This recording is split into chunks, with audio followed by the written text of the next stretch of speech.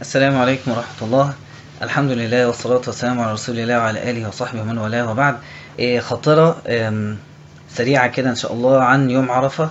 هو طبعا في درس طويل عن يوم عرفة حوالي 40 دقيقة حاجة كده، بس احنا يعني أنا اخترت منه بعض الحاجات المهمة على أساس نبدأ يعني نتواصل كل أسبوع، بس مش لازم بقى يكون درس طويل، يكفي يعني هنظبط إن شاء الله بحيث يبقى مرة خاطرة مرة درس. المهم إن احنا إن شاء الله يعني يبقى في تواصل مستمر كل أسبوع.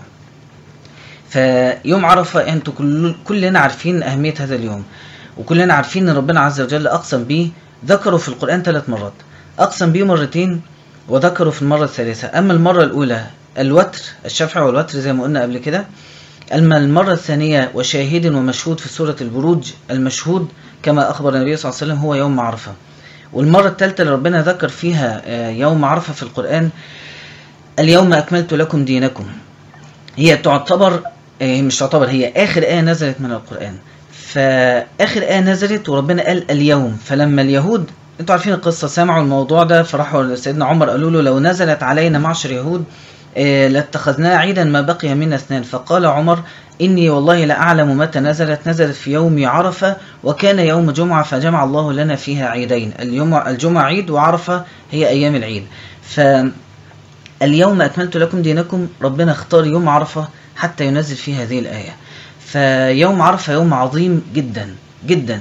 ولما سيدنا أنس بيقول اليوم من الأيام العشرة ب1000 يوم، ويوم عرفة ب10,000 يوم لوحده، يعني أكتر من كل الأيام اللي فاتت.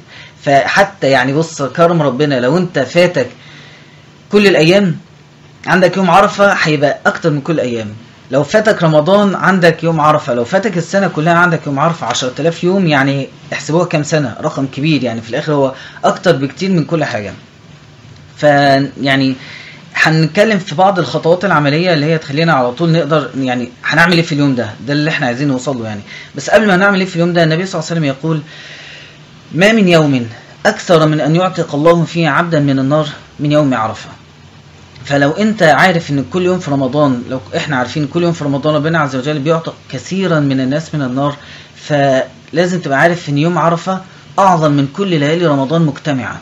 فالباب مفتوح. ولو احنا هنقعد نحسبها بالارقام، وده زي ما بحب يعني دايما بقول ان هي مش حاجة صح، لكن هنقعد نحسبها بالارقام احنا هنتخطى حاجز 2 مليون عتيق من النار في هذه الليلة. كم مسلم؟ 1,500,000 مسلم. 2 مليون ربنا هيعتقهم في هذا اليوم. آسف، مش هذه الليلة، هذا اليوم. رقم قليل. والأولوية بأسبقية التواجد في هذا اليوم اللي هيبدأ يوم عرفة من عشية عرفة كما جاء في أحاديث كثيرة، يعني من مغرب يوم الثلاث بالليل هو ده اللي بدأ. فهتبدأ من المغرب، هتبدأ حد تاني هيبدأ من الفجر، حد هيبدأ من الظهر، حد بس هيصوم وخلاص زي ما الناس كلها بتصوم. فالأولوية والأسبقية للي هيجي أولا ويبقى واقف في الصف كده في الطابور، يا رب أنا أول واحد وعايز ألحق أسجل اسمي في عتقائك من النار. زي ما قلت المرة اللي فاتت، لعلها نفحة ولعله يوم ولعلها ساعة رحمة، ولا نشقى بعد ذلك أبدا. نسأل الله تعالى أن يكتبنا جميعا من أهل هذا اليوم.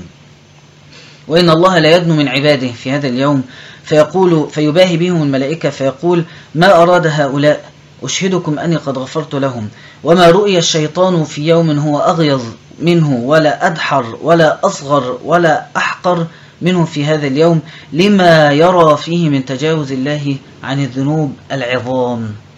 يعني الذنوب العظام اللي احنا كلنا شايلينها على كتفنا، ده اليوم اللي احنا نحطها فيه بين ايدين ربنا ونسأل الله ان يعفو. ولما تطلب من ربنا المغفرة، عشان نبقى صادقين، طلب المغفرة لا يكون بمحو ما سبق، ولكن بالإعانة فيما بقي من العمر. ان ربنا يعني زي ما جاء في الحديث الدعاء اللهم ارحمنا بترك المعاصي ابدا ما ابقيتنا.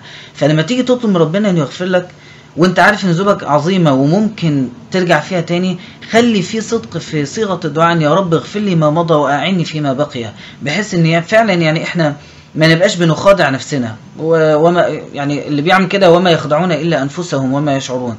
فاحنا نبقى حريصين ان احنا لما نطلب من ربنا المغفرة في هذا اليوم والتجاوز عن الذنوب العظام، يبقى طلبنا مرتبط بان ربنا في نفس الوقت يعيننا فيما بقي من اعمالنا، ان ربنا يرحمنا بترك المعاصي ابدا ما ابقانا. قبل ما اقول بقى الجدول المقترح، هو جدول بسيط وكلنا هنبقى عارفينه، لكن الجديد ان الفيديو ده خاص بشكل ما بالجروب بتاعنا، فاحنا هنتابع بعض، ويعني هيبقى فيه يعني ايه، يعني هنبقى بنتابع بعض، مش هنبقى سايبين الموضوع مفتوح.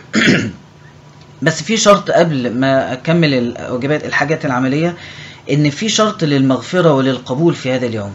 القصه المعروفه اللي هاخد منها بس نص الحديث، النبي صلى الله عليه وسلم قال: يا ابن اخي، للفضل بن العباس، يا ابن اخي، ان هذا يوم من ملك فيه سمعه وبصره ولسانه غفر له.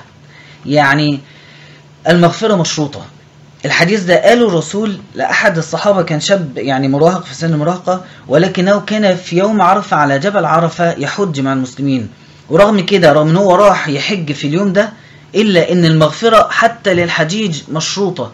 إن هذا يوم من ملك فيه سمعه وبصره ولسانه غفر له. فالعمل الأول اللي احنا كلنا أكيد بنعمله اللي هو صيام يوم عرفة يكفر الذنوب سنتين.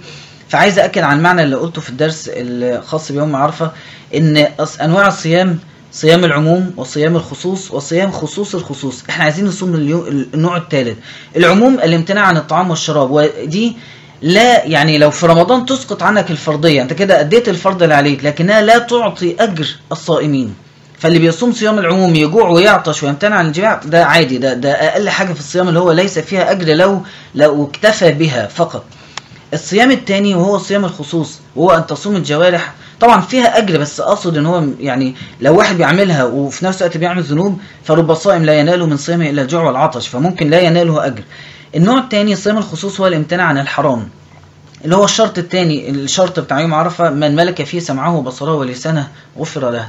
النوع الثالث صيام الخصوص، خصوص الخصوص، وهو الامتناع عن انشغال القلب بغير الله أو بالحرام أو بالتفكير في شهوة أو بالعزم على معصية. ليلة العيد يبقى الواحد طول اليوم صايم، وبقى أقام الليل قبل الفجر وصايم ومظبط كل حاجة، ومظبط في نفس الوقت مكالماته مع صحابه إن ليلة العيد هنخربها. لا، ما ينفعش تبقى النية عندك إن أنت هتخربها ليلة العيد. ده كده مش صيام، ده كده يعني نية، يعني أنت بتصوم وبتنوي إن أنت تفسد الصوم في نفس الوقت، ما تركبش على بعض. فتمتنع حتى عن التفكير والتخطيط والترتيب لأي حاجة فيها حرام. مش معنى كده احنا ما نخرجش، احنا نخرج، انا بتكلم يعني اظن الكلام انتوا عارفينه طبعا، فاهمينه. فاول حاجه بس قبل الصيام، احنا عشان نصوم بنتسحر، فاحنا نصحى قبل الفجر كلنا ان شاء الله، مجموعات مع بعض 3 4 في بيت، هتروحوا مسجد كل واحد لوحده، المهم كلنا نصحى، تصحوا بعض، كل واحد يصحي التاني. هنصحى قبل الفجر، نصلي 2 قيام 4 ركعات قيام ما تيسر، هنتسحر، وبعد كده نصلي الفجر في المسجد للشباب وفي البيت للبنات، ونجلس من الفجر الشروق. ويجوز ان انت تجلس من الفجر الشروق، البنات يجلسوا من الفجر الشروق في المسجد، في البيت في مصلاها، وحتى الشروق، ثم 2 الضحى. ادي كده حجة وعمرة وقيام ليل وصيام، حاجة جميلة جدا. والقيام اوصي نفسي واياكم ان احنا نقوم بأقل شيء 100 آية. اختار حتى الآيات القصيرة في السور القصيرة زي جزء عامة، لكن 100 آية من قرأها لم يكتب من الغافلين وكتب من القانتين، فنقرأ بال100 آية إن شاء الله. تاني حاجة الذكر، أفضل ما قلت أنا والنبيون عشية عرفة، يعني تبدأ من المغرب لحد المغرب، مغرب 3 مغرب 4. لا إله إلا الله وحده لا شريك له، له الملك وله الحمد وهو على كل شيء قدير.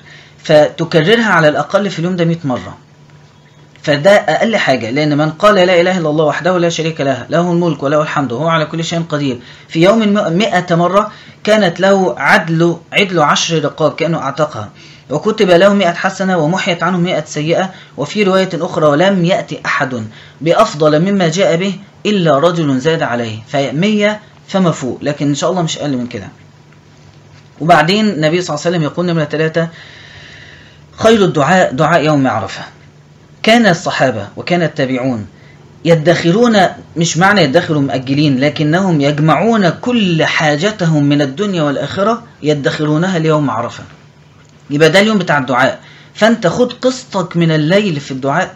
قبل الفجر وقت السحر كانوا قليلا من الليل ما يهجعون وبالأسحار هم يستغفرون، يعني في قيام وفي ورد خاص بالدعاء والاستغفار في وقت السحر، قبل السحور، بعد السحور، قبل الفجر ب10 دقائق 5 دقائق. خد وردك من الدعاء وأعطي حظك من الدعاء، يعني ادعي. احنا ممكن مرة تانية نتكلم عن الدعاء، لأن احنا محتاجين دايما نذكر نفسنا بأهمية الدعاء.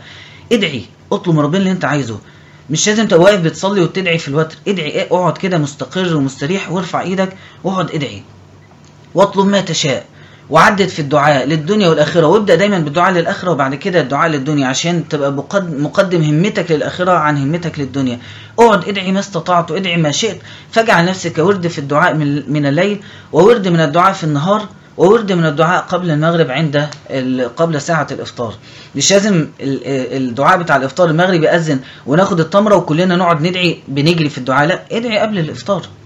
للصائم عند فطر، انت بتفطر الساعة كذا، اقعد ادعي قبلها بربع ساعة، فاجعل لنفسك نصيب من الدعاء. فخير الدعاء دعاء يوم عرفة. يعني انت، يعني ايه خير الدعاء؟